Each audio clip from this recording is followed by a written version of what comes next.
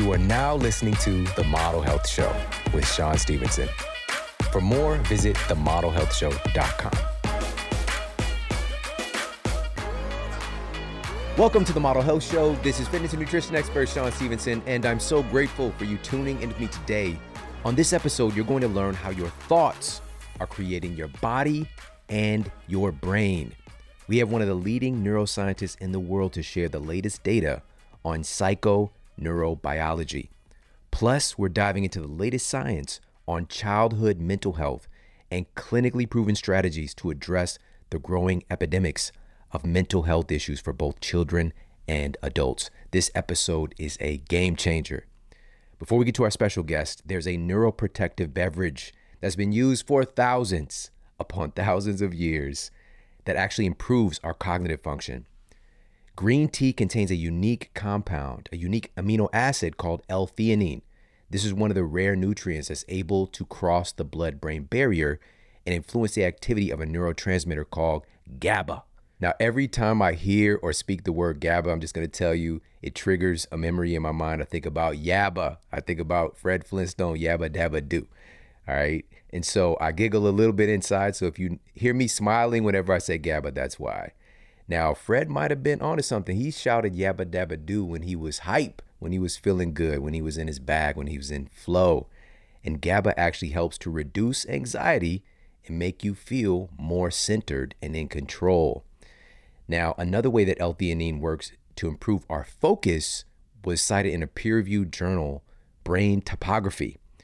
The researchers observed that L-theanine intake increases the frequency of our alpha brain waves, indicating reduced stress, enhanced focus, and even increased creativity.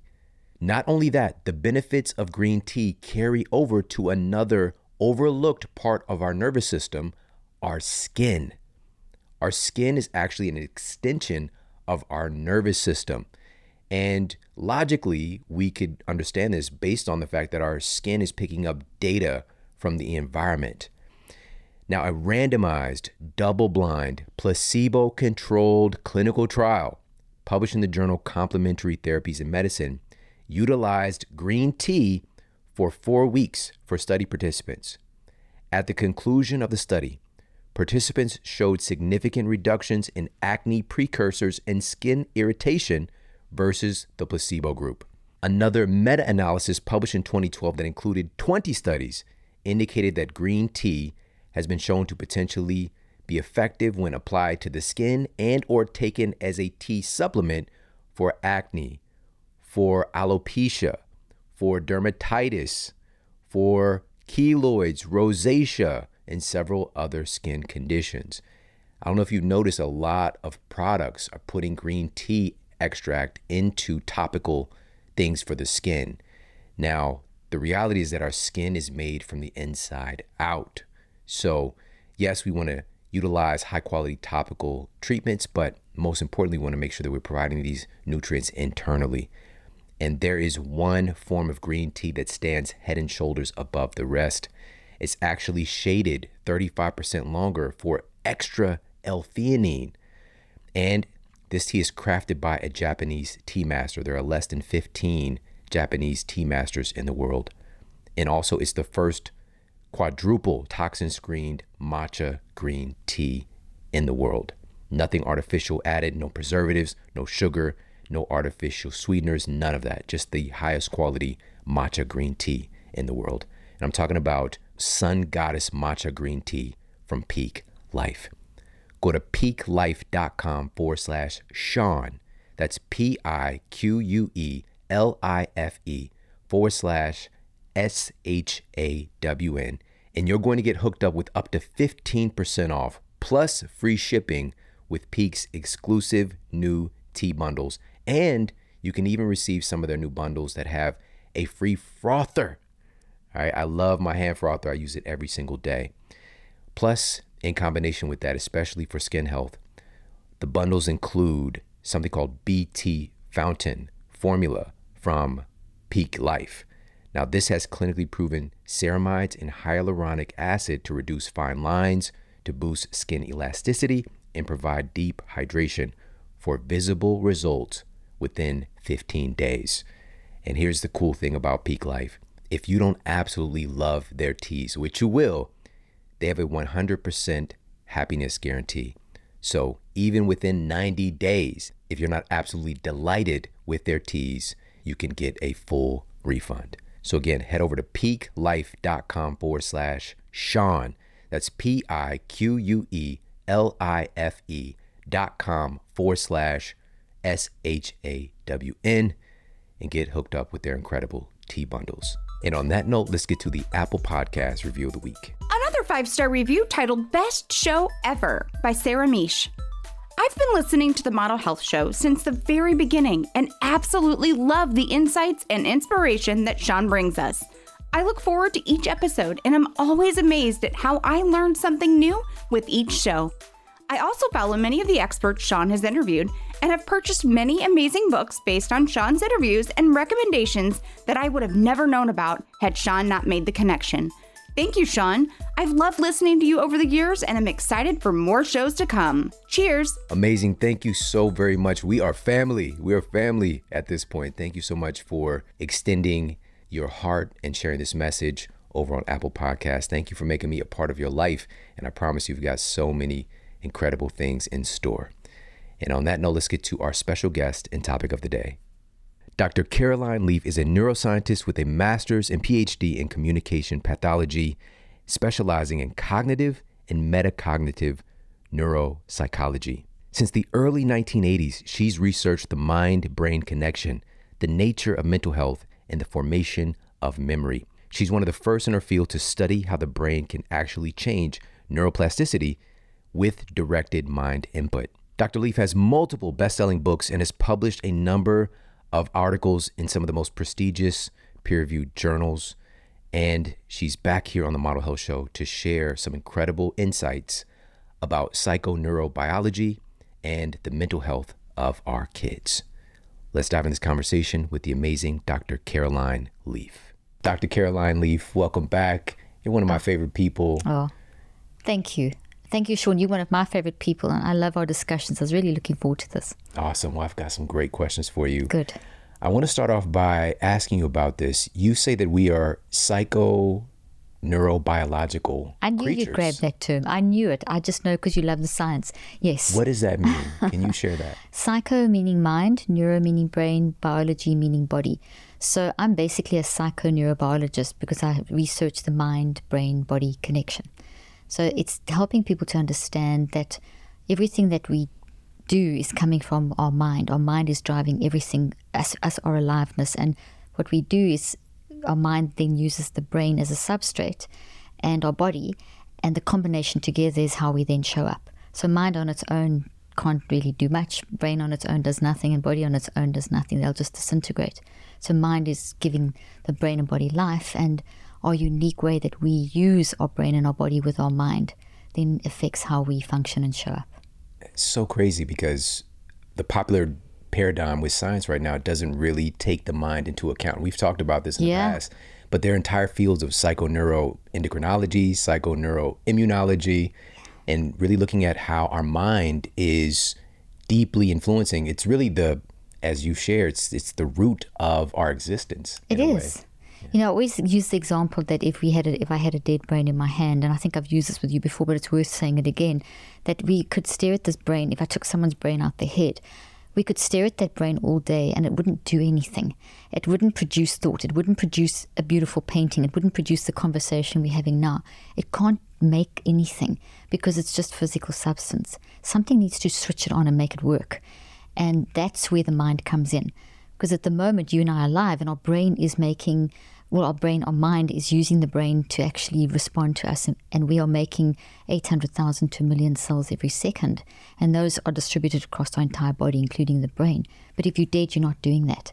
And it's kind of almost hard to get your head around what I'm saying, but the mind is pretty much our life force. It's driving your lungs, your heart, your brain function, everything. And so how we manage our mind has to be a priority. And you talk about that. You talk about, your own physical injury that you just recently had and how your mind basically facilitated the healing process. And, you see that all the time. Right. Or can hinder. as well. Or can hinder. And this is where your new book and by the way, this book is one of my absolute favorites of the year. And I think this should be mandatory reading for every parent, regardless of where you are on the spectrum, because you also structured in a way that you can communicate with your younger children or even moving into our teens as well. But there's no better time to start than now. And How to Help Your Child Clean Up Their Mental Mess is the new book. And if you could, let's start off by talking a little bit about the landscape right now with mental health in our children. Well, absolutely. Well, thank you, Sean, for that. And this book's been years in the making, considering I have 4 adult children. So I've gone through the process of parenting and still am parenting. You never stop. But looking at bringing up a child from very young, and a lot of when I practiced, which I did for 25 years, a large portion of my patients were young children and helping in family therapy and that kind of thing. And then you look at the landscape, and we have a constant cry that, from the Surgeon General to just every media article daily coming out, literally, not every, but I mean so many media articles coming out saying things like, we have a crisis of mental health. It's the cry on everyone's lips. Kids' suicide rates are up. It's in every age group, but it's really a concern when it's so young. But I look at that and I look at this, and I've watched this for 38 years of being in this field, and I watched with my patients and kind of observed and did the research parallel, and the concern that I have, and the way I think a good way to sort of explain this is, yes, we do have a mental health crisis. There's absolutely no doubt about that. We do have children battling more than they've ever battled, in adolescence and so on. But we have to look at why and when.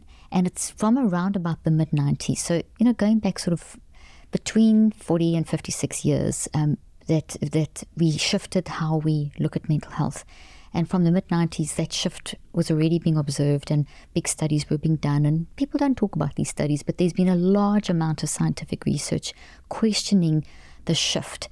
So what was the shift? We shifted from being very focused on the mind. Back in the 80s, we still spoke about the mind and the brain. Interestingly, in the 80s, the brain was seen as something that couldn't change. And that was one of the challenges that I took up and did some of the first neuroplasticity research, because if your mind's changing, obviously your brain's changing. Right. So they got that right, that they got the part right of mind and brain working together, but they got that brain can't change wrong. Then we advance and we see with advanced technology, brain can change. So suddenly mind gets just dropped and everything becomes about the brain, because suddenly the advances from the mid-90s to the current day have been so incredibly overwhelming and exciting and dominated that we become a society of being a kind of like a neuroreductionistic society. So if you just look at the brain, as I already said, we can look at a dead brain, it'll do nothing. We have to just kind of see what's happened here. If we focus so much on the brain, so much on the physical, to the point where the only way that we can actually then deal with things is through looking at symptomology if something goes wrong. So someone's got diabetes, they're going to have certain symptoms, and if someone's got cardiovascular issues, there's certain symptoms. So the medical model is beautiful for that. Take a symptom, do the testing, do the diagnosis, which implies there's a biological cause, and hopefully have some sort of specific way of treating that. We keep advancing. Works beautifully. But with our neuroreductionistic shift in the last 50, 60 years, we also started classifying a person's experience in the same bucket. And that's where the problem came in. So my personal belief and my research experience and clinical experience, and not just myself, but there's thousands of scientists that will corroborate what I'm about to say. We believe that the mental health crisis in children is not because there's some weird illness that's now increasing, because it's talked about as a mental illness, and that we have to be astounded and thrown by why is mental illness increasing, like it's this mystifying thing. That's not the question. We're asking the wrong questions. What we need to do is say, what have we been doing for the last 50, 60 years that has resulted in this problem? And what we've done is we shifted our philosophy to looking at the brain instead of the person and their life and context and story and narrative, and focus solely on the symptoms that the brain was supposedly producing, and shifted it to mental illness. Now, it's interesting that the two should parallel, that the increase in mental illness in children And let's rephrase that, the increase in mental health challenges in children, which is more accurate scientifically, has increased over the last 40, 50 years as we shifted our philosophy. So therefore, the issue is that we have to look at how we've managed mental health. We've done a terrible job. And that's why I've spent the last 40 years observing this and trying to offer an alternative that is science-based, that is actually thousands of years old. What I'm teaching is not new. Yeah. I've just taken it into modern science and made it into an accessible format. So it's a long answer, but it's important to kind of lay that foundation. Absolutely, yeah. And, here's the thing. We're both very big on results. Yes. Just look at the results of what we've been doing. Has it been working? And not only is it not working, things are getting significantly worse. But there's this groundswell, there's a shift that's happening thanks to work like yours and having access to platforms like this and really helping to spread the message and get folks educated in an entirely new way. You just shared something that is so important, which is we've been really becoming more and more mechanistic in our view of things, right? Going from taking the mind out of the equation, which everything is springing from that, to like trying to isolate and drill down and find the parts. Like I found the little thing that's making us sick, right? And then we get into this with this mechanistic view, and there's still kind of mechanistic operation around, quote, chemical imbalances, right? We found these certain chemicals. You have a chemical imbalance. That's what the problem is. And you also shared last time we talked a little bit about this, that even the serotonin theory of serotonin deficiency of depression was disproved a long time ago. Many years. And yet we're still seeing the wake of that, and all of the commercials, all the billions upon billions of dollars made with SSRIs, and again trying to target a chemical imbalance largely based off of a conversation. Exactly, and a hypothesis that's been disproved and consistently disproved, but yet that's the conversation and what's being told to people because it's a nice story. Sean, I just read a study this morning about how they're showing that children that have been put on Adderall and Ritalin from young and with pretty much any age, the symptoms, the side effects that produces in a child are basically fulfill the criteria that the DSM uses to diagnose pediatric bipolar. I mean, let's talk about tautologies. We're going in complete circles here of going back. And some of the top neuroscientists in the world have done meta-analyses and have gone back in depth and looked at the research over the years in the field, and have published papers very recently just showing that what we've done for 45, 50, 60 years is not working. The treatments are inefficient. They are making people worse. And this is the crisis we're seeing. We're not seeing a crisis of some weird new illness. We are seeing a crisis of management. So that's why I've decided this book has to come out now, because we've got to get our kids, our parents understanding themselves to be able to understand their children. And my youngest patient was 2 and 3 years of age. My children have grown up with this stuff from young. They've been immersed in this since they were babies. You can teach a child of 2 how to manage their mind, and that sounds very weird, but we'll dive into it, I'm sure, in this interview. So the initial part is just realizing that this exists, and we somehow, again, we're strangely separated from a thing we can't be separated from. We don't even know that this is, the tip of the spear really, and where everything is coming from. And actually, in your new book, you detail how we all wire our life experiences into the neural networks of our brain and throughout our entire body with our mind. And you talked a little bit about it. Can you explain that a little bit more? Absolutely. So let's take, for the people listening now, the most obvious thing. We're having a conversation and they're either watching or listening. And that is an experience that they're having. How are you able to actually do this? Because you're alive. So you're listening, either sitting in your office or wherever, in the car, either listening, but as the listeners are experiencing this experience, which is this conversation about mental health. So because they're alive, they can hear the auditory sound waves. They can hear, they are receiving them. The mind is receiving the auditory sound waves, and the eyes are receiving the electromagnetic light waves. It's creating gravitational fields, and all that fancy physics stuff is being absorbed into our biofield, which is basically an energy that is the thing that you pick up on an EKG or an EEG or an ECG or any sonar, ultrasounds, Dopplers. What we are, when we read the body, use that technology to read the body, what we are reading basically is the energy moving through different organs and the effectiveness of how it moves through organs. So essentially, when someone's listening, the experience is converted to energy. It's picked up by the biofield of our mind as energy. Our psychological part of our functioning as humans then is basically how we experience what we're hearing. So there's the physical level, physics level, and then there's the psychological level. And all that combines and gets put into the brain. The mind literally filters, takes it, puts it into the brain, and the brain responds.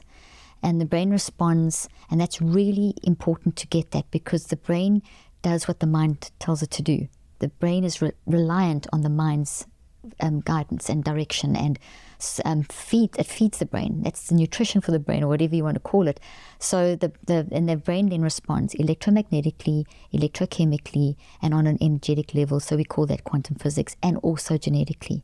It's like waves. If you think of the waves of the sea, they go from these big swells to the beach where they build up, have the white crest and crash on the beach, and little waves, and then suck it in, and the whole thing repeats itself constantly. That's what it kind of looks like in the brain. So our experiences, this conversation is going to create that kind of wave effect in the brain. And as the wave crashes on the beach, that then causes a electrochemical, neurochemical response and a genetic response. Now, when we talk about a genetic response, it means that our genes are being switched on, like you switch on a light. Genes can't switch themselves on. They also have to be switched on, and it's the mind energy that does that. They switch on, and when they switch on, they make stuff. They make amino acids, and amino acids make proteins, and proteins grow into whatever's needed.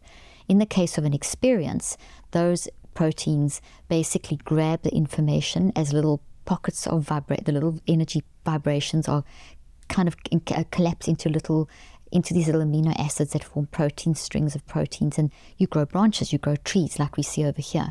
So what was an energy experience, what's a bunch of different energy, eventually becomes a little vibration inside a protein which grows into branches. So the more we say, the more we're growing. So if I grab this over here, the source, what we're saying, what I'm saying, what you're asking me, is going to be the roots of the thought that we're building. So the experience becomes a thought in your brain, and the source of the experience is the roots. And then how you uniquely interpret what you're hearing becomes the branches.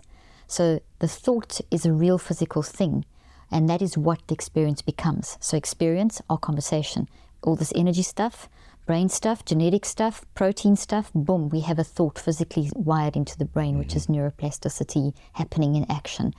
And the source is the roots, as I said, the root memories, and the branches are the interpretation memories. So an experience becomes a thought made of memories in your brain. As it's forming in the brain, it also creates gravitational fields inside the mind that are related, so it's linked 3 places that we're building this thought made of memories. So it's a gravitational field in the mind. It is a psychological memory that we are aware of. It is a physical structural protein structure in the brain that looks like a tree. And then in the cell, it actually builds into what we call the microtubules, which form this like the skeleton of a cell. And they actually hold the vibrations, and so they're memories in the body as well. That's why we experience it in our body. Yeah. So in very simple terms, we take what we experience, what we see, what we hear, what we watch, the discussion, the learning to play a sport, everything. From the moment you open your eyes till the moment you go to sleep, all of that's becoming energy that goes through this process. So we are building our life into thoughts in our brain, gravitational fields in our mind, and changes in our cells all day long. Yeah. And then at night time we sort out those thoughts. And the combination that we build is good and bad, hopefully more good than bad, but sometimes, and then the bad or the toxic obviously has degrees of badness, if that makes sense. So like 1, 2, 3 being just the day-to-day stuff, 8, 9, 10 being the bad stuff that really builds. Holy moly. And this is happening all the time. All day long. Every microsecond, whether we realize it or not. It's happening on a 95%, 95 to 99% that we on our non-conscious, N-O-N, not unconscious. Unconscious is when we're sleeping, or we've been put under anesthesia, anesthetic or something. But that's not mind. That's a brain state. Mind is the non-conscious, N-O-N, and that's where all this stuff is happening. And we are only aware really about 1 to 95%, maybe 10%, we're only consciously aware of stuff. So we're only conscious when we're awake. And when we're consciously awake, we choose to focus, like now, we choose to focus on this conversation.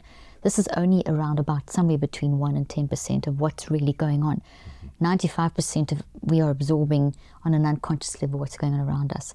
And that's why we can not be directly concentrating on something, but all around us there's this conversations or zeitgeist or politics or things we're looking at or drive past. Your mind, brain, body, psychoneurobiology is absorbing that. And when we wire in things that you constantly hear a same message that is very disturbing, but you don't consciously focus on it, it's still being absorbed. This happens to all of us, children and adults. That wires in maybe as a toxic issue as opposed to something healthy. So it's not all bad, but there are bad things. And that can impact everything about how you function in different ways. So therefore, our non-conscious is our best friend, and it's on our side, and it looks for these things. So at night when we're sleeping, it evaluates what we've built during the day. And basically that's why we dream and have nightmares. Obviously dreams, nightmares. And it finds the most disruptive, most disruptive experiences that we've wired in, and then makes us aware of those. And it makes us aware of those when we're awake. Dreams and nightmares while we're sleeping, because it's kind of doing housework, and when we housekeeping, when we wake up, it comes through into our conscious mind via the subconscious, which is a bridge, as signals. And that's another sort of part of the conversation, but that's essentially the process that's happening. So those signals, last thing in this, and then I know you've got a lot of questions around what I've said, and you're great at unpacking my long answers. The signals are attached to a thought. Yeah. So the experience into the brain through all that stuff lands up being these thoughts. Nighttime when you sleep, it finds those. When you wake up, it sends those through the subconscious as signals. And those, as it sends them through, those signals are coming from that. So the subconscious says, okay, that's a problem in your head. It's messing your life, your mind. It's messing with you. This is the most disruptive thing. There's probably 10 things or whatever. And so when it sends the signals, what's key here is they're coming from that thought. So here's the clue. If you pay attention to the signals, it'll pull up the associated thought. And that's what we need to do. We need to become conscious and work through, why am I thinking like this? Mm-hmm. And you may think, this discomfort I'm feeling. Oh, it's actually because, maybe I've been focusing too much on politics or whatever without even realizing I'm getting sucked into this on social media or whatever the case may be. So that's the basic principle happening. Yeah, but here's the thing. Today, more than ever, we are so distracted and we don't do that internal investigation. And that's one of the big catches to the situation right now. And obviously, there's so many rich things to unpack there. And one of them, just mentioning even our dream state, like it has value. We don't place any value in that in our culture. It's just it's so weird, like, why am I dreaming about being on a pirate ship with Shaquille O'Neal? And, like, there's like dolphins that are really, I don't know, Dr. Caroline Leaf. Like, what is this trying to tell me, Yeah. And our ancestors had more of a kinship with these things. Mm-hmm. But today we know that there is the mechanistic view. We know that there's so much processing of metabolic waste. There's a lot of cleaning that takes place. It's housekeeping. Right? And so even your title of the book, Cleaning Up the Mental Mess, we see the physical aspect, but it's the psycho-neurobiological whole thing is kind of cleaning house if we allow it. Now, we also have a very sleep-deprived culture, ironically, as well. So, But one of the most important things that you shared that I want everybody to really understand is that your thoughts are physical. They're a real thing. And we don't value our thoughts. We don't think about our thinking. And a lot of this stuff is just on automatic, kind of a regurgitation, stuff just going on again and again. And these can be signals.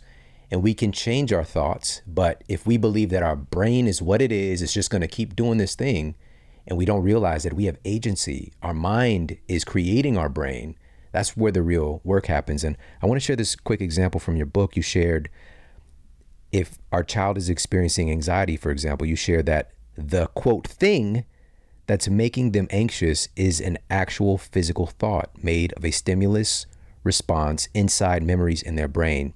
And the mind comprises the action of them worrying or being anxious about this thought. And it just starts to make sense because, again, if we are experiencing anxiety, if our child is experiencing anxiety, we get so caught up on the manifestation of the thing and we don't do that investigation. That's so good. You hit the nail on the head. We've become a symptomatic society. So, let's look at the external, let's fix it with something external. And we've forgotten all about the importance of working on the internal and teaching a child from young how to work on the internal aspects. How many of my patients, when I was practicing, would say, I wish someone had told me this when I was young. And I remember when I was a young practicing therapist thinking, I'm going to tell my kids this when I have kids. If I ever have kids, I didn't know at that stage because it was before I had children. And that desire to, I wish someone had told me. I didn't want, if I'm alive and leave a legacy, I don't want someone to say, hey, I didn't know. Because that's, I believe, key, to know that you have agency, that you have empowerment, because suicide will increase when you feel hopelessness, when you feel like you just have no agency over your life. And you can go through stuff that can have the best supportive network and still feel that. It's a self-relationship that needs to be developed. So we've really got to work on that with ourselves and with our children. So it's critical. And the fact that a thought is real is such an empowering concept, because it's like this studio occupies physical real estate. The thought that's being built about this conversation occupies mental real estate. It's really a physical thing. And probably the easiest way to understand is to think of the COVID virus, because it's in everyone's mind for too long now. We're kind of all tired of it. But the concept of it being a physical virus, we understand it's something that got into our body. It had the structure. It looked like something. We get that. And we get that the immune system recognized it as a pathogen and sent out the immune factors to create the inflammation so the body could read the enemy and create a response. We get that.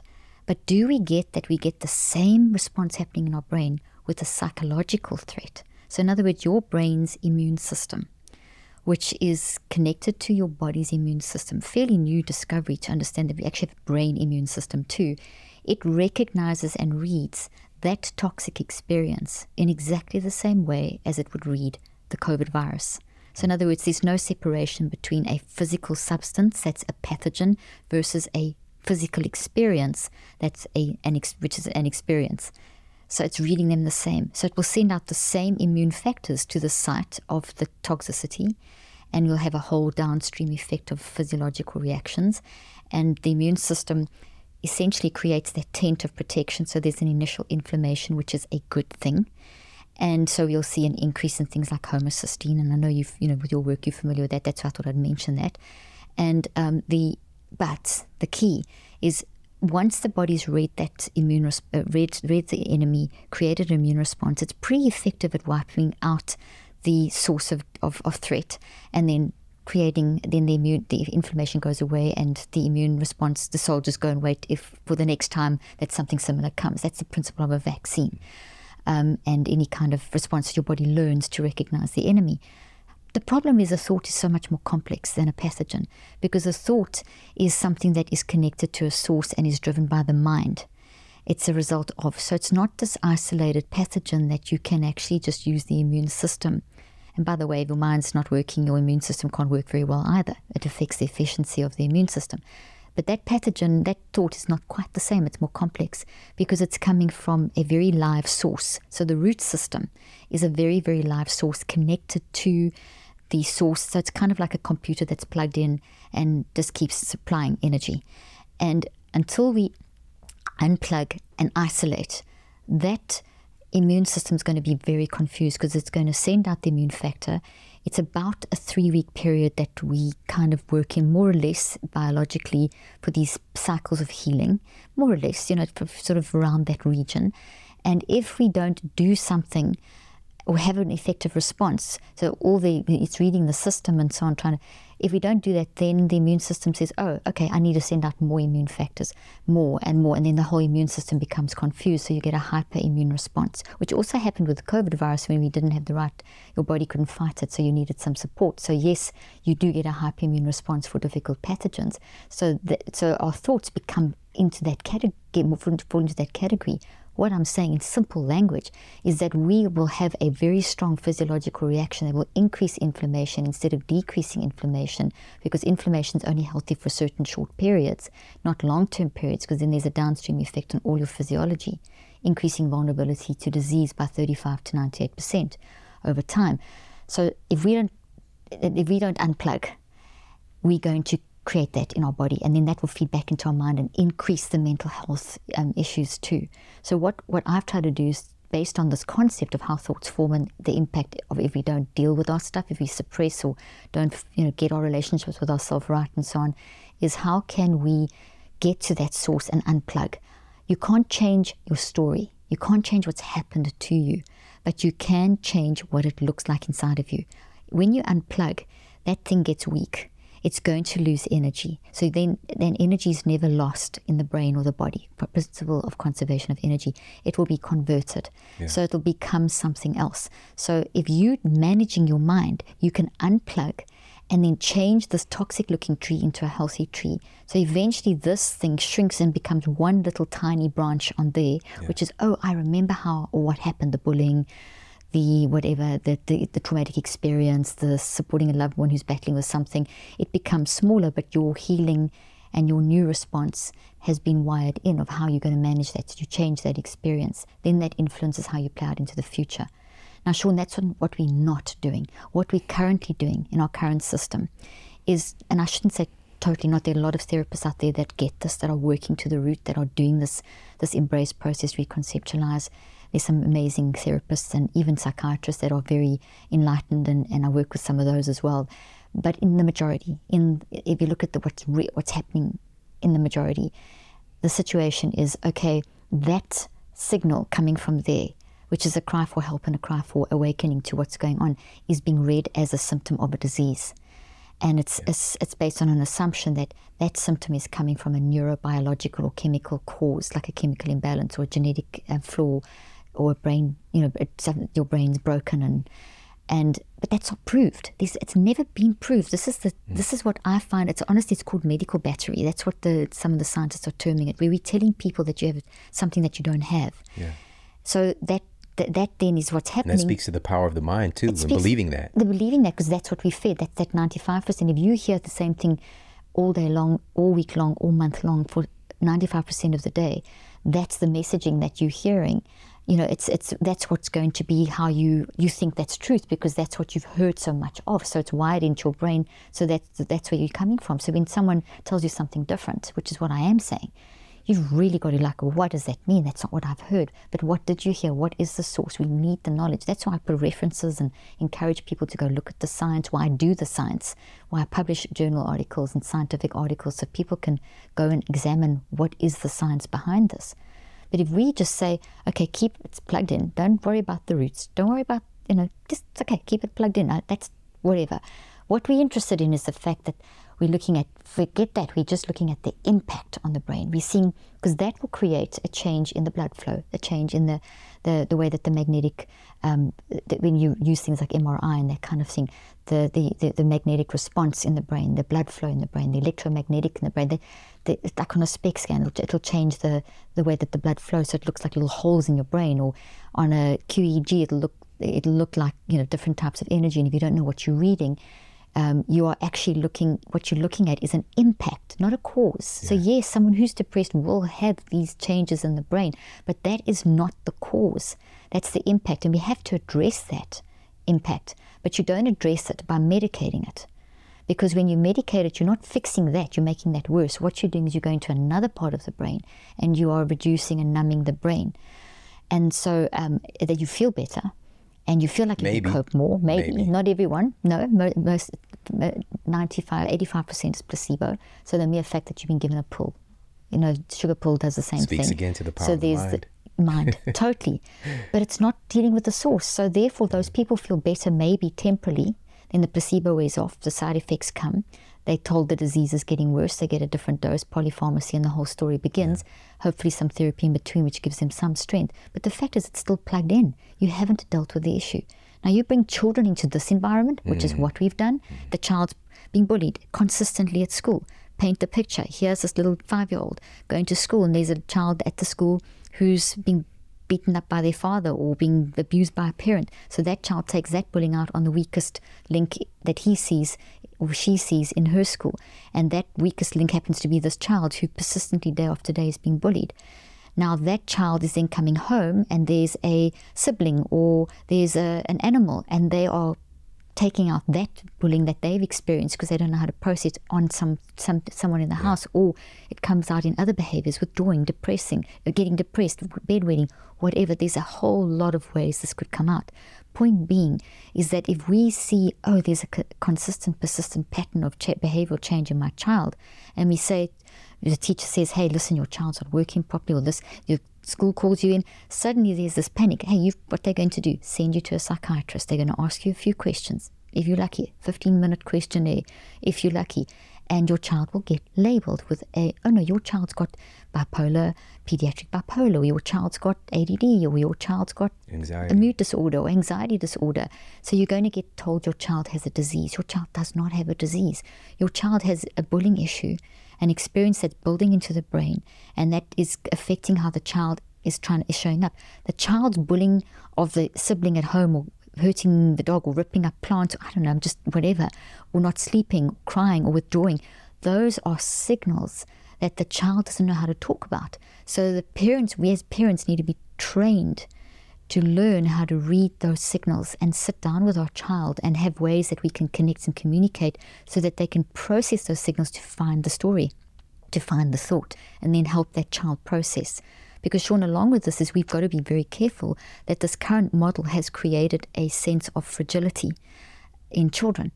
And there's some great books out there about our fragile society where you protect them from anything bad, and it goes to helicopter parenting and that kind of thing. And the problem there is that you have to build up psychological resilience as much as you have to build up resilience, immune resilience, and health in your body. And when you're working out, you've got to build up resistance in your muscles. We have to build up that same resilience. And the challenges of life are how you do build up that resilience. And how you do is by acknowledging and validating a child's signals, how they're showing up, and then helping them process those and moving towards a solution. And that's what we've removed. We've removed that process in the majority of cases. I'm not saying every parent doesn't do that. Parents instinctively do this to a certain level. Right. But our messaging from our society is that if your child presents with certain packages of behavior, there's a problem. Quickly, get them labeled. What's the messaging? There aren't enough child therapists. Article came out, New York Times, I think last week. There aren't enough child therapists. A parent can open up anywhere and find more messages of, does your child have these symptoms? Quickly, get them to a psychiatrist, get them treated, catch it now, because if you don't treat this now, and that treatment is inevitably a level of medication or a technique like CBT, which is excellent, but if you use it in the wrong way, all it does is keep the thought plugged in and just basically puts a band-aid on the wound. If you use CBT techniques in the right way, they are fantastic. They will achieve a goal. But parents aren't told this. So that's why I wrote the book. It's still complementary to, again, getting to the root. Exactly. And, so first things first, your analogy connecting this process to our immune system function is fantastic, because most people can wrap their minds around that. Yeah. And when you said before about our immune system being very good at identifying issues and getting rid of it, a better word possibly here, especially in the way that you broke this down, would be an adaptation to that exposure, right? Yes. Our body adapts. It doesn't really disappear in the same way that our thoughts or negative thoughts never disappear. No, they just adapt. They shrink. Beautiful. And because that's one of the things too, we're trying to erase it, we're trying to get rid of it from our mind. You can't do that. You can't eliminate shifting the it. perspective and how we're viewing the thing. And it also, that process, learning how to do that, makes us more resilient. And I want to actually circle back and talk about resilience in a moment. But, and by the way, for folks that are listening to the audio version, when Dr. Leaf is in, you have to watch the video version because she brings the props along. We've got a look at basically what's happening in the brain with a positive thought and a negative thought. And we got some other stuff we'll get to in a minute too. But I want to put a study up for everybody, because when you mentioned, even that analogy with COVID and our adaptation in a sense to that. And by the way, one of the most overlooked things because of the destructive aspect of it is the fact that somewhere in the ballpark of 95 to 99% of folks had mild to moderate symptoms, if any at all. Our bodies adapted pretty well to this Yeah, thing that's very yeah. virulent and did impact a lot of people. And part of that process was the hyper-inflammatory response. Yes. But that was also based on our immune system's perception of the Exactly. thing. And so this brings me, and we'll put this paper up for people watching the YouTube version. I was really digging in during this time. And one of these papers, this is looking at the psychosomatic aspect of COVID-19. And the researchers detailed pretty cleanly that folks who were experiencing anxiety prior to contracting an infection had worse health outcomes. And being stressed about the thing isn't going to help us at all in mounting an appropriate response, whether it's to a virus or whether it's to a life experience, right? And so this brings me back to, and I'd love if you could talk more about this. Right now, we do live in a society where many of us, especially as parents, if we grew up in like, the 70s and 80s, we went through stuff, right? And we also had this whole phenomenon of, quote, being outside, right? Exactly. Now today, the world, being outside, stuff's going to happen, more likely to happen in the kind of physical world versus a lot of psychological, mental, emotional stuff that can happen online and, through technology. But we learned to be resilient. We learned to be responsible. And we had a certain template that had existed with humanity for quite some time. Exactly. And interacting with people in the real world, right? Yeah. And so today, by us going through stuff, by us experiencing bullying, by us experiencing tragedies, whatever the case might be, we naturally want to protect our children, right? And here's the rub. We can responsibly protect our children, obviously, from basic stuff. But today, we also have to be intentional about giving our children the opportunity to go through things, to build up resilience, and develop their own inner skills to process and overcome the challenges they face. And that's what this book is really all about. And so if you could, can you talk a little bit more about the tools that you're using? You actually brought one of the tools along with you here to help us to educate and to support our children, which starts with us acknowledging and actually paying attention to our children, which is another thing. If we're distracted, we're not going to be doing that. But you brought along a friend here that's an inroads in communication with our kids, but also obviously there's a lot of tools for older kids in the book as well. Absolutely. Well, Sean, I love the way you set that question up. It's excellent.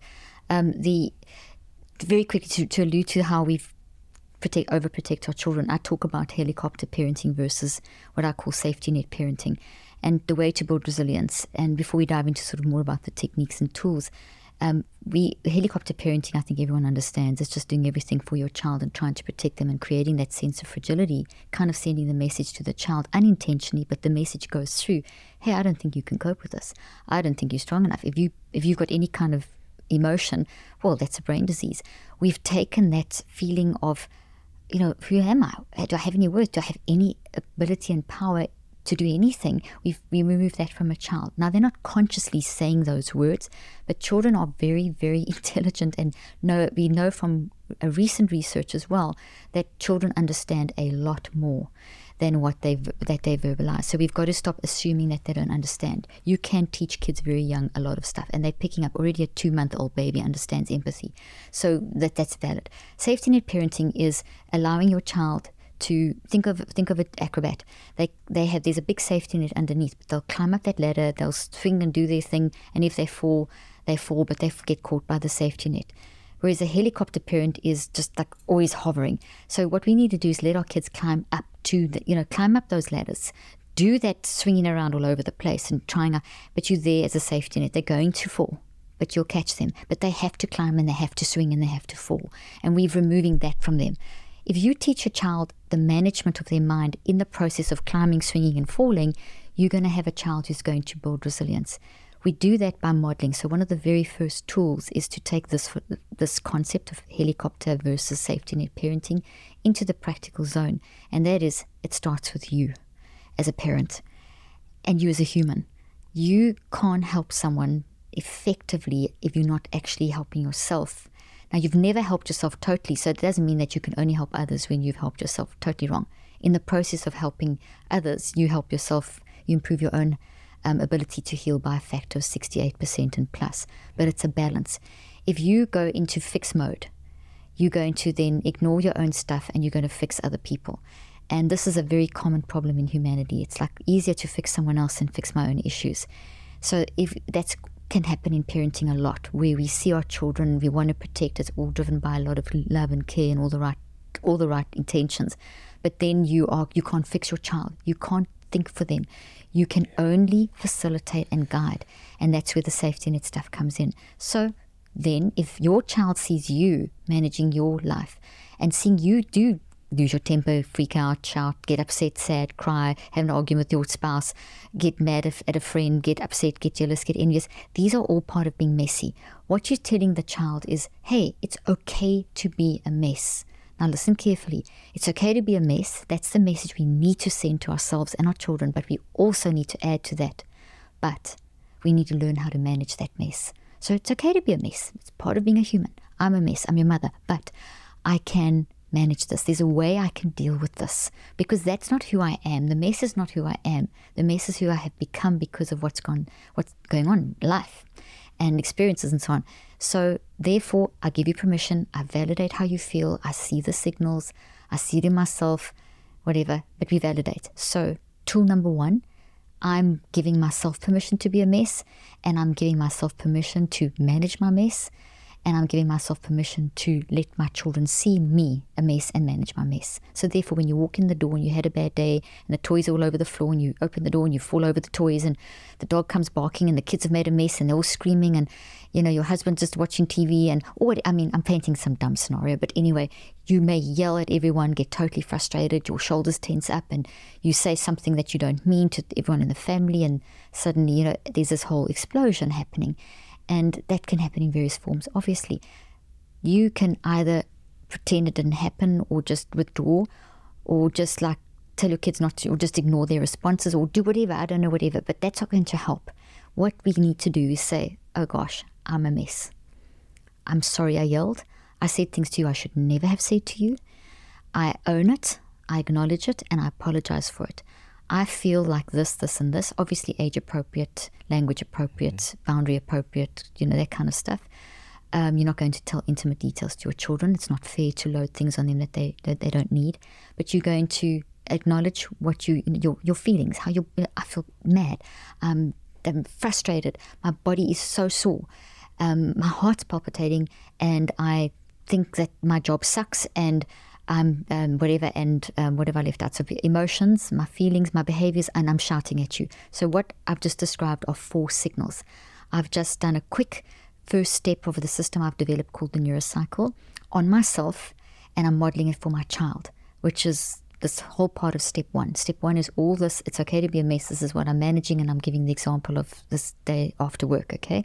So the first thing I'm going to do after I've yelled and whatever is I'm going to gather awareness of my signals and say to the kids, oh gosh, I'm sorry, I yelled. I'm totally frustrated. So yelled behavior. I'm totally frustrated. Emotions. My body is like my heart's beating out of my chest, bodily sensation. And I actually hate my job today. So what I've done is made 4 statements where I've described to the child why I turned up like I did or showed up.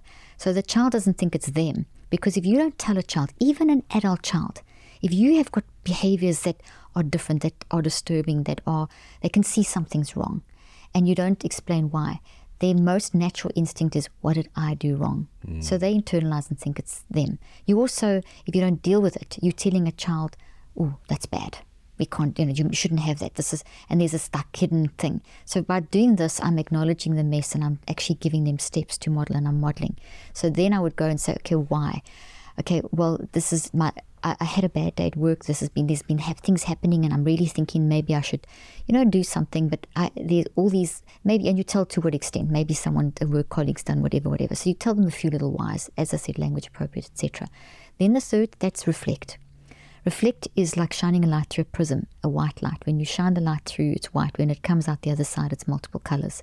So what you're doing is you're providing the fact that once I have gathered awareness of those 4 signals, how I'm showing up and acknowledge them, I'm now going to reflect. Those 2 steps have taken the signal, and imagine those signals are attached like balloons, 4 balloons coming out of this thought. So I'm pointing to this toxic thought for those that are listening. I'm pointing to a toxic looking tree, and there's 4 balloons coming out of it. You know, those birthday balloons, but these are now not happy balloons. And each of those say, you know, the emotion, the behaviors, the bodily sensation, and the perspective. So as I do step 1 and step 2, the most incredible things happen on a neurophysiological level. This thought that those are attached to start moving up. So they imagine that they're starting to float, that those balloons on a string are pulling that thought from the non-conscious to the conscious mind. Now we know from neuroscience that the minute that you're aware of a thought, the neural network that is housing the thought starts breaking down and becoming weaker. Now that is indication of, oh, I can change. If it's stuck in the non-conscious where it's suppressed, then we can't change it. But that's why we have to go through the work of bringing it up. It stays plugged in and going. When I bring it up, I'm starting to pull the plug out. I'm starting to weaken so I can change. Then you would move through to the third step, which is basically some kind of writing. I've developed different systems of writing. It's not journaling. This step is pouring your mind and brain on paper. So it's kind of gathering it's writing down what you gathered and reflected on. It's bringing order out of chaos. It's dumping stuff all over a page. The key thing here is not lines. Dump it all over the page with colors and drawings, and the more messy the better, because that actually makes the two sides of the brain work together and pulls information up from the non-conscious, gives you more insight, shows you associated things, and starts taking you down the tree from the branches down to the root. So it starts giving you more depth, self-talk, what am I saying, how am I, so it gives you more information. So in this simple example, you could you've got a blackboard up in your kitchen. You know, some families do that and you write things, which is a great tool to have with kids. I recommend making one of your walls in your house into a blackboard. You put that paint on because it's a great place where people can immediately go and express and write and so on. And so you could even have a little comfortable chair there, a little bench, some plants. Make a pretty area in your house. That's the safe space where you can do your mental health work, where you can do life work, or neurocycle, which is the name of this 5-step process. You could call that area in your house anything you want. So as you, the mom, doing this, go over to that area, do this gather awareness, reflect, and then in that area, because that's the safe space where we can be a mess and no one's judging, and that's where we go sort our problems out. And you know, even if you can't get there physically every time because you're in another environment, or you're in another house, or you're at school, that mentally can come back into your mind. You train yourself to recognize that this is a space I move into. Okay, so you can turn around, then you could just write all over the wall. You maybe draw a picture of someone shouting, or a desk at work, whatever comes into your mind to express very quickly in that moment. Maybe it's a few words, whatever, just all over the place. Then you look at what you've written, you say, oh gosh, yeah, it's this guy at work who just keeps on running me down, and you know, it makes me feel so bad about myself, and I have to stand up to him, and I don't know how to stand up to him. So now that's the recheck, what I've just done. So I'm looking at what I've written, and I'm looking at the pattern and the trigger, and this is what's happened, and that leads to, well, what can I do about this? And you know, kids are unreal. Your kids will start saying, well, tell him, Mom, or shame, Mom, maybe get another job. Whatever they say, it may or may not be helpful, but you've involved them in the process, and maybe your husband or wife, partner jumps in and says, okay, whatever, and then you start working out some level of an antidote. You're not going to solve the whole thing there and then, but you've demonstrated a process, you've helped yourself, you've started weakening this, and then you say, okay, for today, I'm not going to think about this anymore, let's make dinner together, I need a little action to close this off, and tomorrow I'm going to pick this up again and work on this again to get a solution. So today, feel so much better now just talking to you, and my little action is, hey, let's make dinner together and let's cook one of Sean's recipes together and do our whole thing. And that would be my act of reach. Now, I've elaborated the process, but you've just modeled, you've done that step number 1 where you have said it's okay to be a mess. You've taken yourself as a model, and I show this concept throughout the book in various ways that you can do this, because we need this all the time. You know, your children may be in the car having a tantrum, and you need to get yourself under control before you deal with that, or they're having sibling rivalry. Get yourself under control before you react and say the wrong thing. So that's something we have to do. That model then teaches the child. So then when you've now given the child permission, when they are bullied at school, they come home, they go to that area in your house, and also in that area in your house is a box, and in that box are these toys. You can have toys, whatever. I've created a little Brainy toy, which is the character that you'll see in the book called Brainy, and Here we've got it over here short. Here we go. So it's a little character called Brainy that we've fallen in love with. And this is, Brainy helps us activate our superpower. And our superpower is this neurocycle. And this neurocycle is this ability that we have to seek step by step, go through these 5 steps of gather, awareness, reflect, write, active, reach, and recheck. Now, little children, you don't have to use those big words. You just basically get them into the rhythm of the cycle, and I explain how to do that.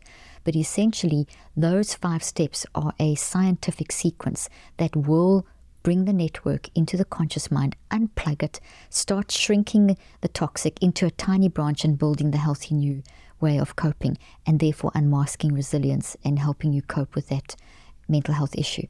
Otherwise, I have a bunch of suppressed stuff. So another thing, just very quickly with the young kids, is if they don't have, which they don't always have the language, the younger they are, the less they have the linguistic skills, but they learn the language as they're getting older. And also when you model this process, it's amazing what kids will actually learn and how much comes out. It'll amaze you when you get into this.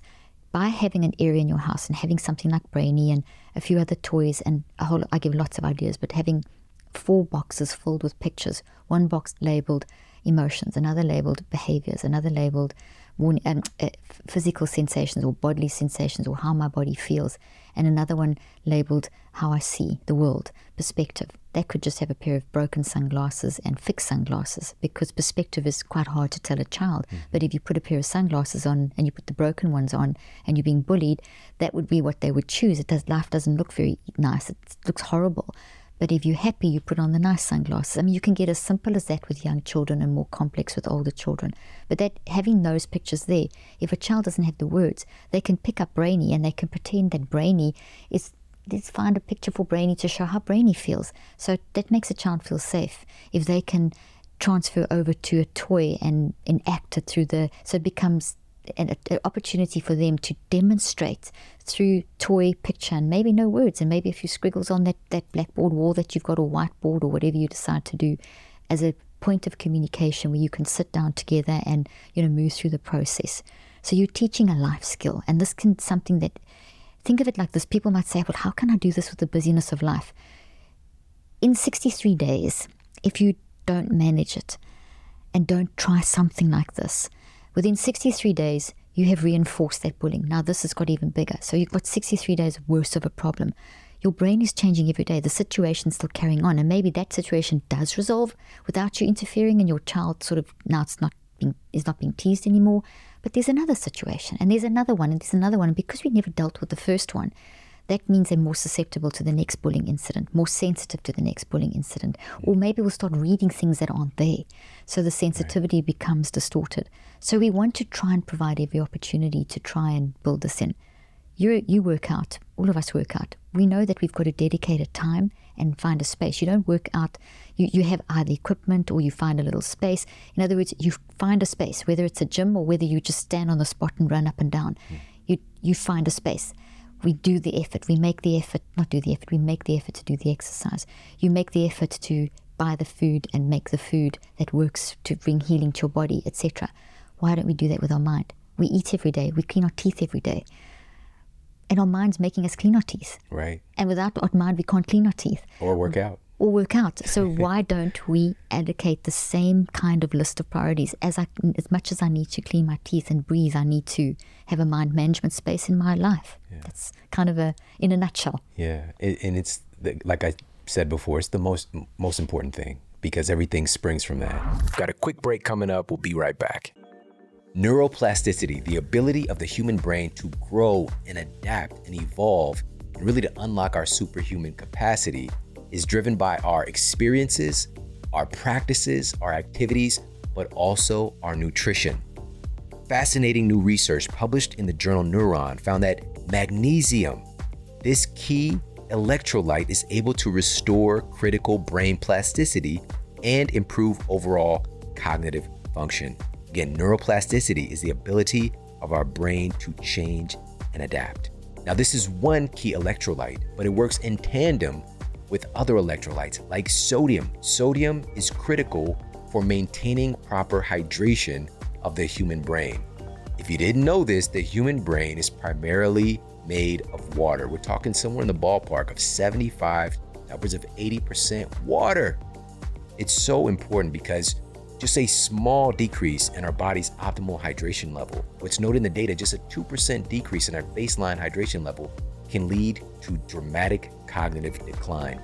Helping to sustain and maintain proper hydration levels in the brain, sodium is critical in that. And also, researchers at McGill University found that sodium functions as a, quote, off-on switch for specific neurotransmitters that support our cognitive function and protect our brains from numerous degenerative diseases.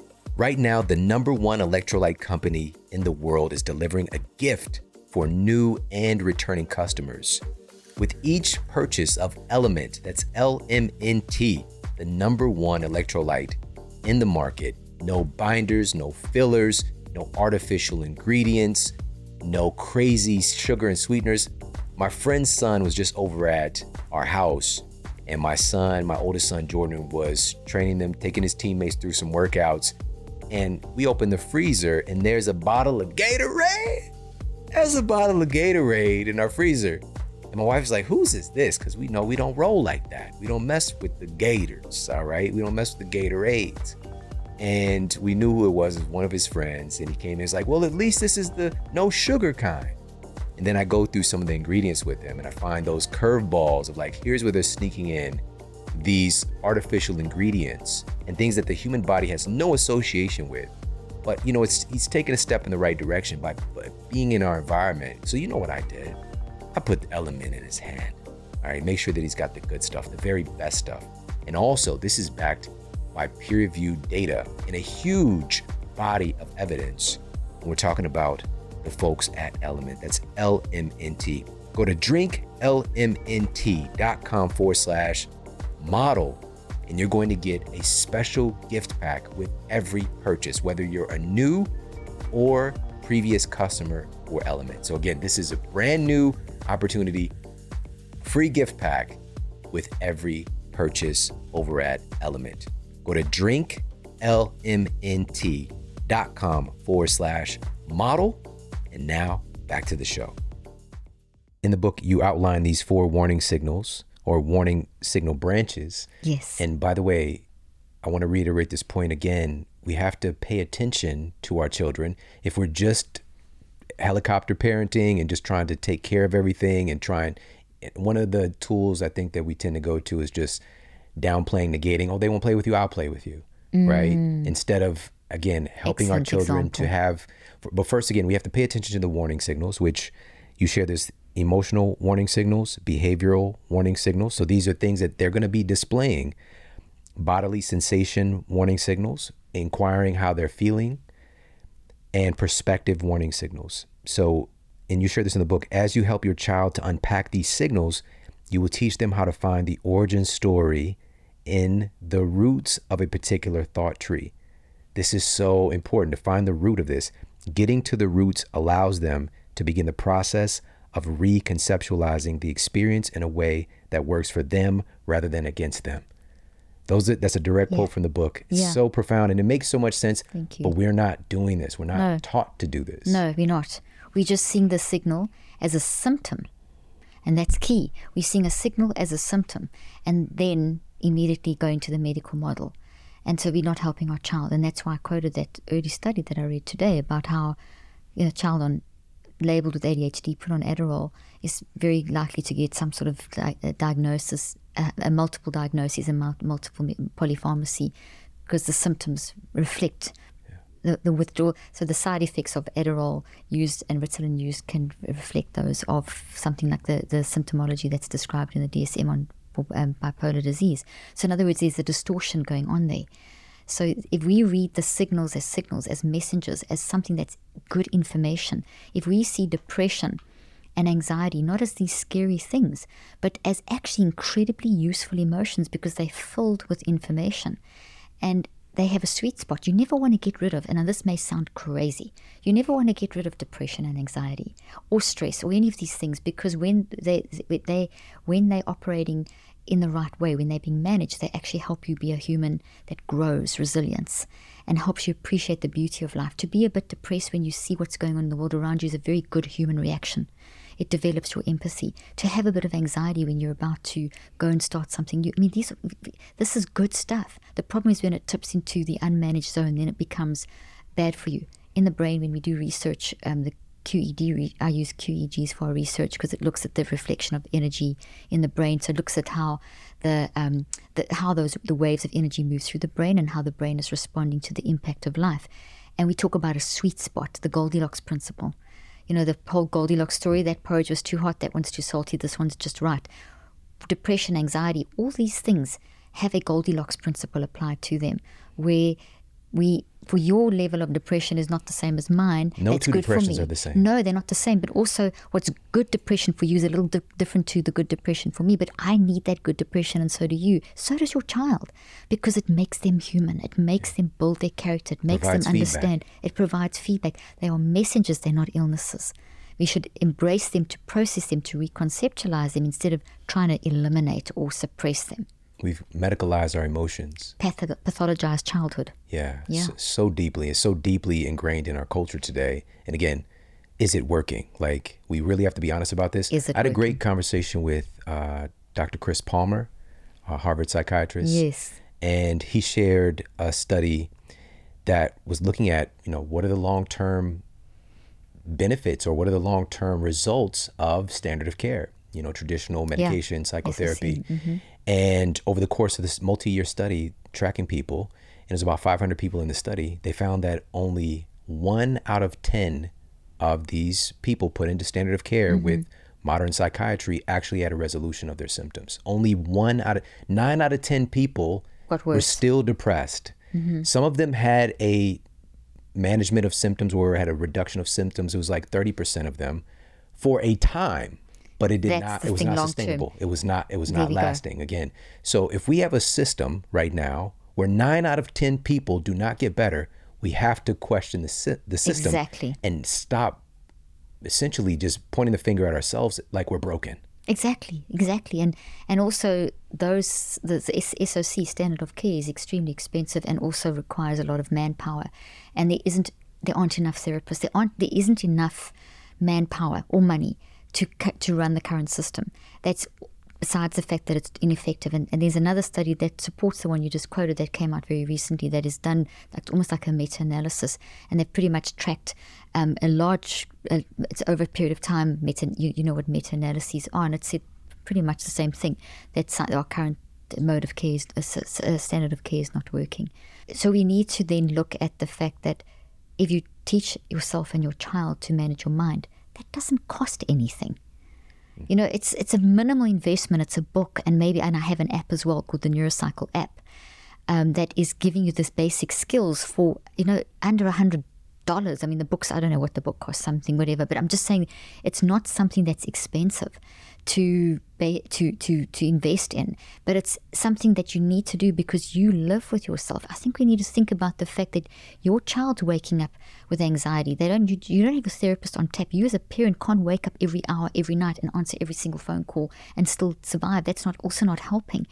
You've got to learn to help your child to know, okay, when I wake up in the morning or when I wake up at night or when this happens, this is what I can do now, and then I can get the support that I need when I see my mom when I get home from school or something like that. We need to help our kids know how to manage the moment. We need to help ourselves manage the moment.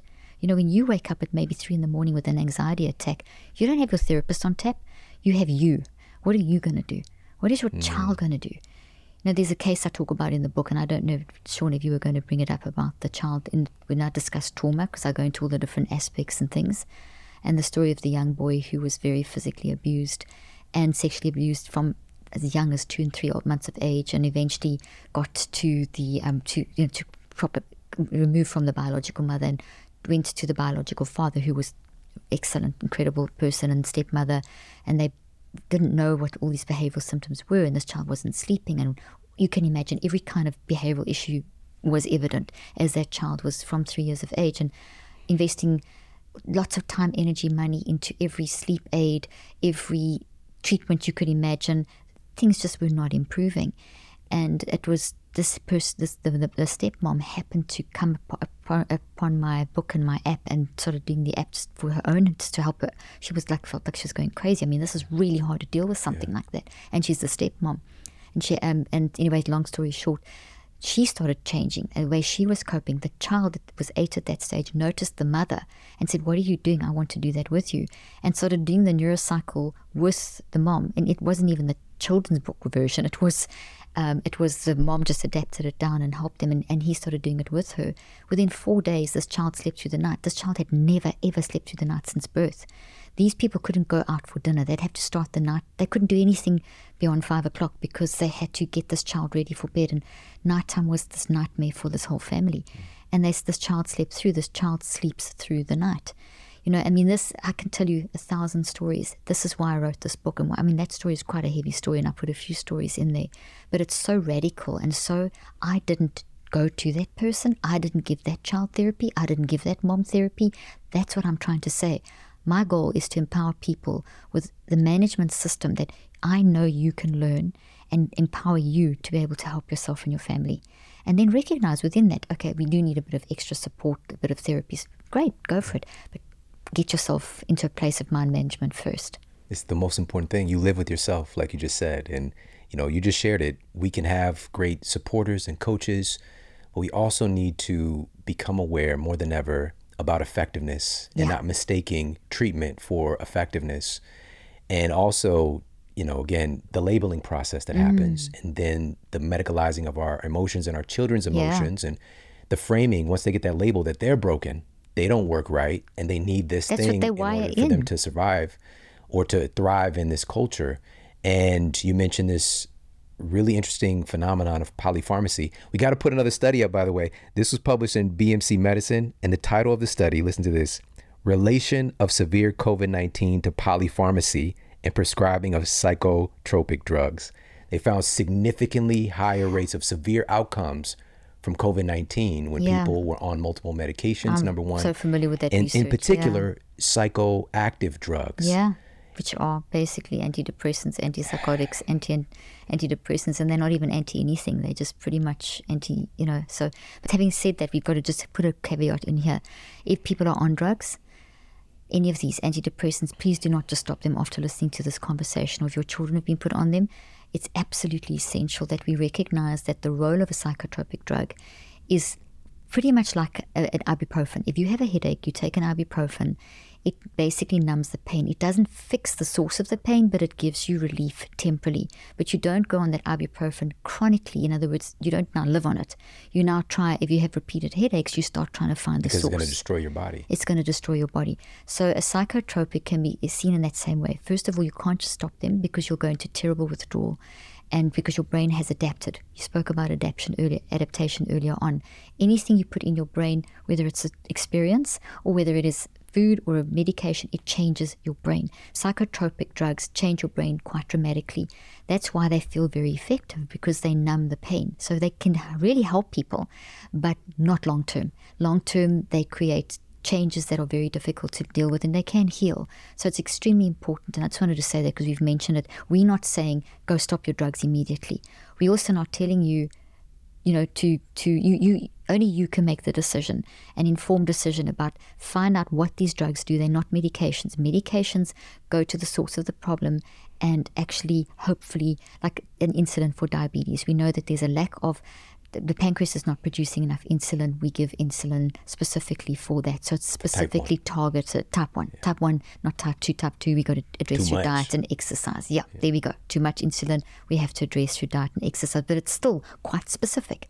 So thank you, type 1. So, but when it comes to a psychotropic, they're not doing that. They're not addressing.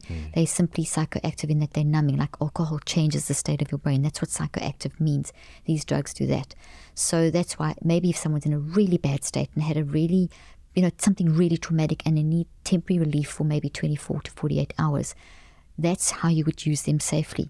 Kind of like how you would use an anesthetic if you're going for surgery. You certainly don't want to stay awake for the egg can get cut up. So, but you wouldn't stay on anesthesia long term. It's the same. We need to operate in the same principles. Then that's safe use. But if, you know, the whole thing is not to rely on them as a crutch because of all the side effects and that kind of thing. If people choose to withdraw, I have a lot of resources on my blog and website from top experts in the world on how to withdraw. get informed and withdraw correctly under medical supervision, and very, very, very, very slowly. So I just wanted to put that in there, that people don't say, I'm going to stop my drugs, and then, you can get suicidal and all kinds of things. Yeah, which is, again, it's unfortunate that, the chemistry has changed in such a way that we become addicted, right? Very quickly. And very addictive. Again, oftentimes without resolution of the thing, and sometimes, many times, worse outcomes happen over time. Yes. Because like you just mentioned, and I don't think we think about this, it's literally changing your brain. Everything in our reality is changing our brain. That's a very significant impact because you're putting it into your system.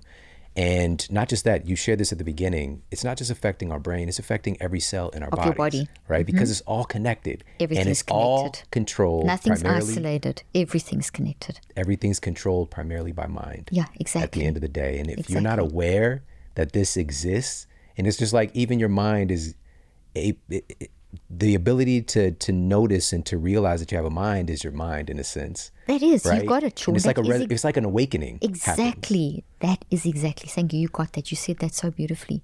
And you're talking about that awakening. You mentioned those studies earlier on. And I wanted to also mention that a lot of the so-called effectiveness of psychiatric drugs and standard of care, they run in very short periods of time. It's either over 3 weeks, and if you're lucky, it might be 6 or 9 weeks. Their follow-ups, they don't do many follow-ups. When they do, if you do follow up, you generally find that there hasn't been good remission. They have gone back and felt worse than before. But the average person who doesn't read science doesn't know that. We're not told, the average person in the street doesn't know that those studies that are so-called telling you that the drug's safe, or that TMS is safe, or ECT is safe, they're not done over long enough periods of time, and they're not very rigorous research. And, there's a lot of flaws in that research, but that's not what the average person's being told, which is really sad. So you've got to question everything about science. Even what we say, you've got to question everything. Everything, yeah. Make that a practice. That's one of the things I've been really, especially the last couple of years, to question our own biases. Because even a lot of things in life, they'll serve you for a season, at a certain time, at a certain place that you're at, but we evolve, we change. And, right now having this system where, again, we're medicalizing everything, and we've got to look at the other end of the monetizing happening from human capital, essentially. We have an economy now. It's an the U.S. industry. Healthcare industry is a $4 trillion annual as of last year industry that's yielding we have the worst results of any developed nation in the world. It's crazy, and so much is going into it, but our outcomes are not very good. No, that's so true, and the money's going into a system that's already broken, and especially right. We need more care. We need, even you saying earlier, like, we need more therapists. Yes, we have a place for that. But is that going to solve the issue? Are we addressing the real root problem? Because there aren't enough therapists. Even if you did have more, there's still not enough, because everyone needs a therapist. We need more access to healthcare. What if the healthcare sucks? Exactly, and what do they mean by more access to, and more screening? There's research coming out, and I'm sure you've read it. The screening that they're doing for adolescents is increasing risk of suicide, because these kids are getting labeled, and now they're doing increased screening very young, which is increasing risk of suicide. So we have to be, as parents, we have to be informed. As teachers, leaders, uncles and aunts, whatever, we need to be informed. We need to inform our children. We need to have these conversations.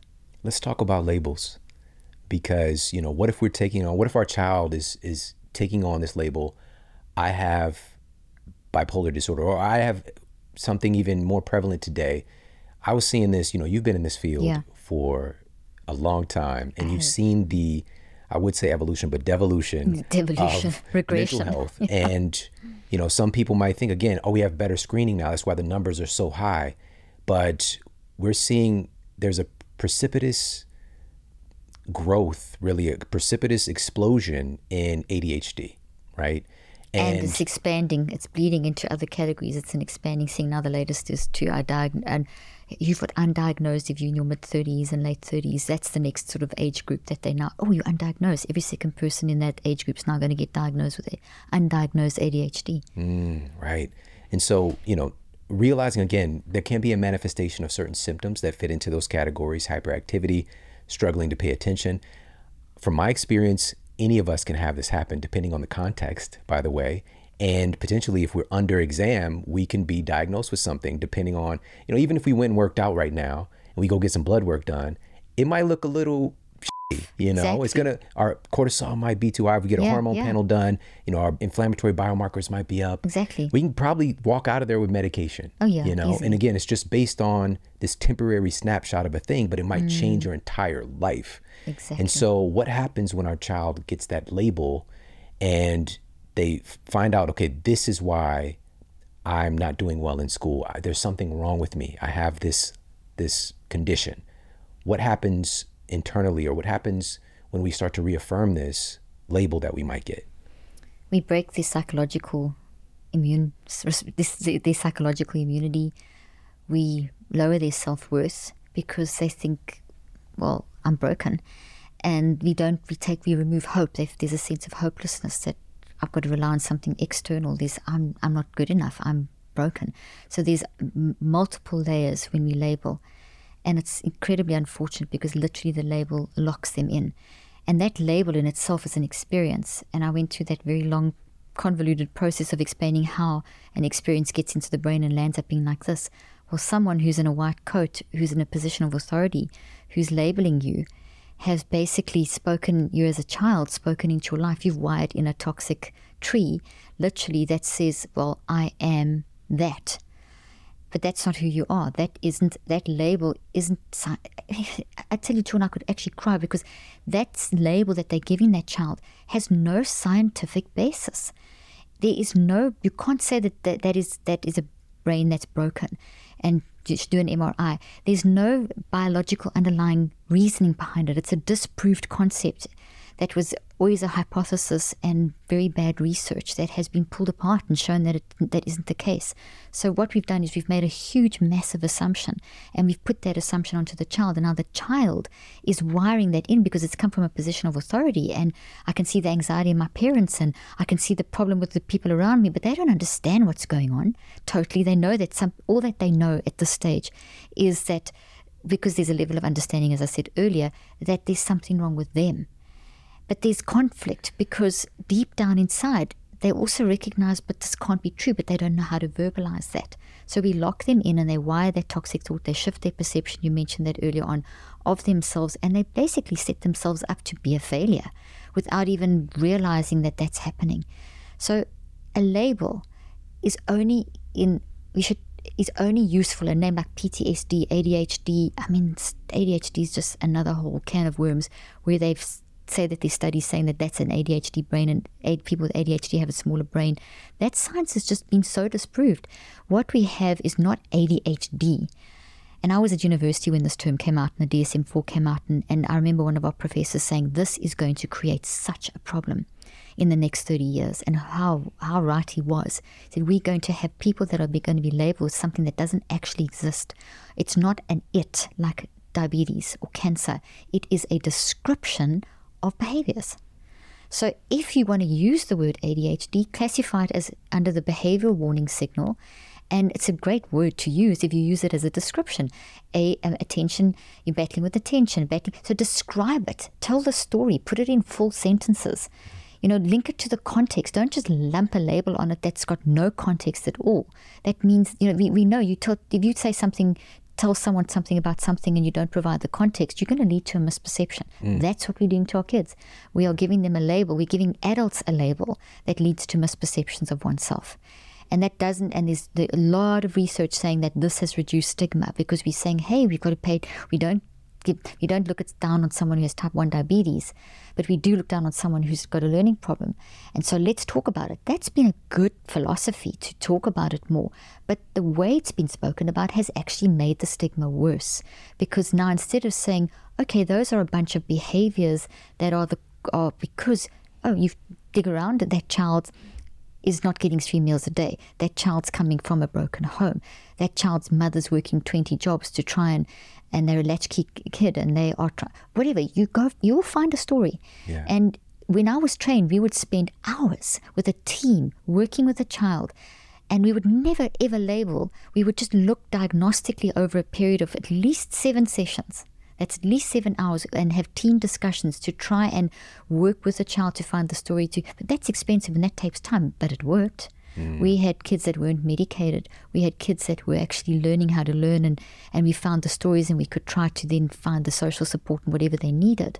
But that takes a lot of time. But if we work as a community, if we shift our perception and work as a community, we can bring in the grandmothers and whatever. There's a community that we can then recognize and see, okay, well, little Johnny's really battling at school, battling to pay attention because they made one mistake and were teased by whatever because the teacher got frustrated and yelled at Johnny, and so Johnny now closed down and is not listening, so he's terrified of math and now can't do math. But that child's been labelled with ADHD because they're not functioning and they're teasing, getting whatever. So the whole thing blows out of proportion. But if we take the time to say, no, Johnny doesn't have ADHD. Johnny has some behaviors. Let's talk about them. Yes, there's a bit of attention. Yes, there's a bit of hyperactivity. But when is the attention a problem? What's the pattern? What's the trigger? What's the context? The who, what, when, where, why, how. Hyperactivity. Who, what, when, where. Let's map the story. Okay, we've got the story, literally a neurocycle. Now we can action. Let's maybe get the grannies in the old age homes and the grandpas who are bored, bring them into the school system. Let them sit with the kids who are battling. Let them help them with their reading. You create this beautiful community that we originally had in where that you see in Japan and Okinawa and Africa and places that aren't in the standard of care model, where the community brings up the child, where you just think of our home environments now, where it's a mom, dad doing everything, working and trying to be everything. Yeah. And the parents, it's hard work being a parent. I know, and so do you.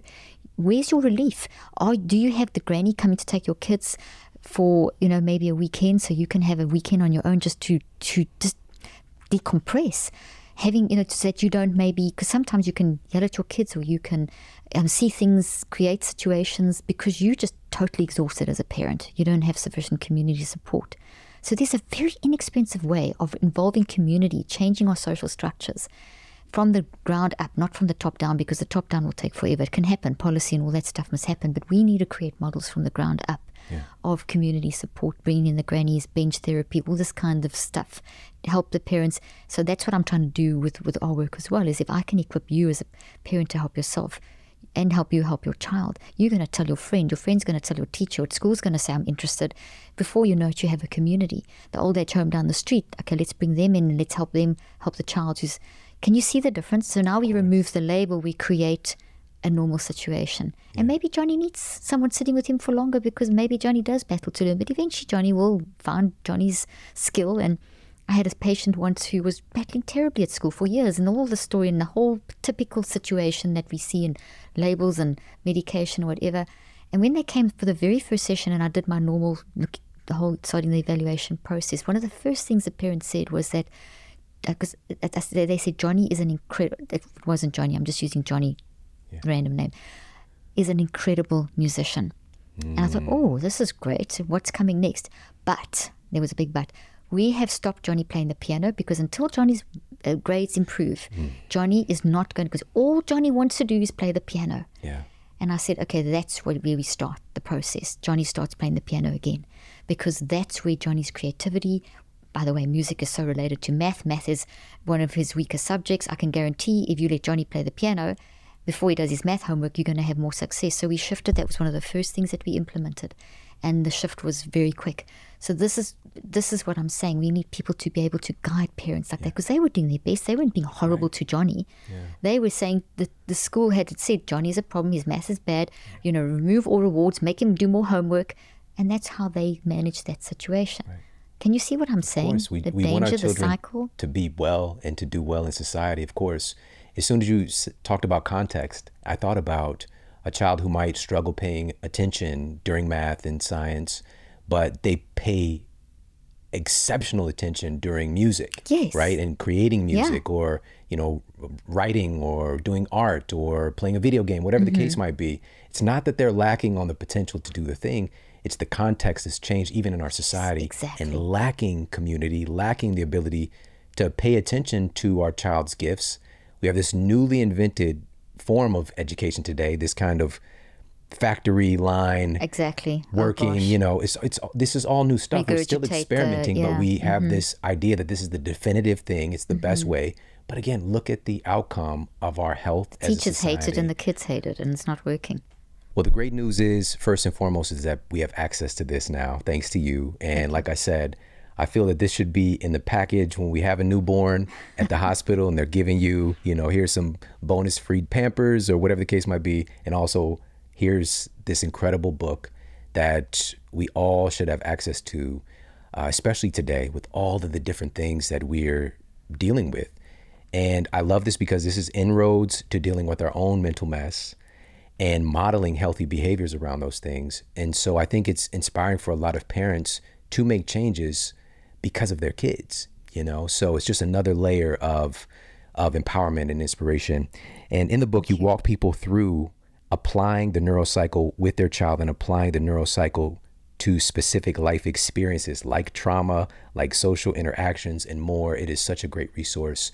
And depending on when people are listening to this, if you can pre-order the book, do it ASAP because you're going to get a wonderful bonus. Can you share just a little bit about the bonus? Absolutely. Thank you, Sean. There's you can get access to, we have a coloring book and Brainy, and there's a big discount on that. So there's actually a coloring book with Brainy that you can color in, and then the little toy. And then the other pre-order bonus is we're starting a private club that parents can actually call in. It'll be a Zoom virtual club where people can actually then present their problems, and I talk them through it and help them process, take all these issues and help them work through those. So they'll get a month free on the virtual club. Awesome. So more access to you. Yes. And so go to drleaf.com and pre-order the book. And of course, anywhere that you get your books, Amazon, Barnes & Noble, all that good stuff. And if you're listening after the book has been released, of course, you can get it from your local bookstores as well. But this is something, we want to make this a huge bestseller and change the culture. Make sure that we're getting access to this information for our children to change, because it's going to be what they're passing on to their children. Yeah. We've got to interrupt this pattern right now. And, I just appreciate you so much. It's a joy reading your books. I was actually doing a hyperbaric chamber yesterday, and I just ran through oh my gosh, 60 pages of the book in one go. And it's just a wealth of knowledge and insights. I was highlighting so much. Oh. And if there's anything else you want to share where people can follow you online, it'd be good. Thank you. drleaf.com is our website, and my social media handle is Dr. Caroline Leaf, and the podcast is called Cleaning Up the Mental Mess. I'll find you there, my interviews with you there. And Sean, thank you. Really, I appreciate that you as a parent, you understand the need. And so thank you for giving me this opportunity to talk about something that's very close to my heart. And I appreciate what you said. Thank you. Of course, it's my honor. Dr. Caroline Leaf, everybody. Nelson Mandela said that there can be no keener revelation of a society's soul than the way in which it treats its children. This is of the utmost importance. This information that we covered today is something for us to share, for us to engage with, for us to utilize to truly create conditions where we can raise healthier children. What's more important than that, truly? And also for us to better relate to ourselves internally, to better relate to our friends and family, our community, and helping our children to have these tools as well. Please share this out with your friends and family. Share this information with the people that you care about. And of course, pre-order Dr. Leaf's new book. Depending on when you're listening to this, take advantage of those incredible bonuses that she has. Again, the book is titled How to Help Your Child Clean Up Their Mental Mess. Get your copy today. Let's help to make this book a huge bestseller and really shift the momentum of true mental wellness in our culture. We've got some incredible masterclasses and world-class guests coming your way very, very soon, so make sure to stay tuned. Take care, have an amazing day, and I'll talk with you soon. And for more after the show, make sure to head over to themodelhealthshow.com. That's where you can find all of the show notes. You can find transcriptions, videos for each episode. And if you got a comment, you can leave me a comment there as well. And please make sure to head over to iTunes and leave us a rating to let everybody know that the show is awesome. And I appreciate that so much. And take care. I promise to keep giving you more powerful, empowering, great content to help you transform your life. Thanks for tuning in.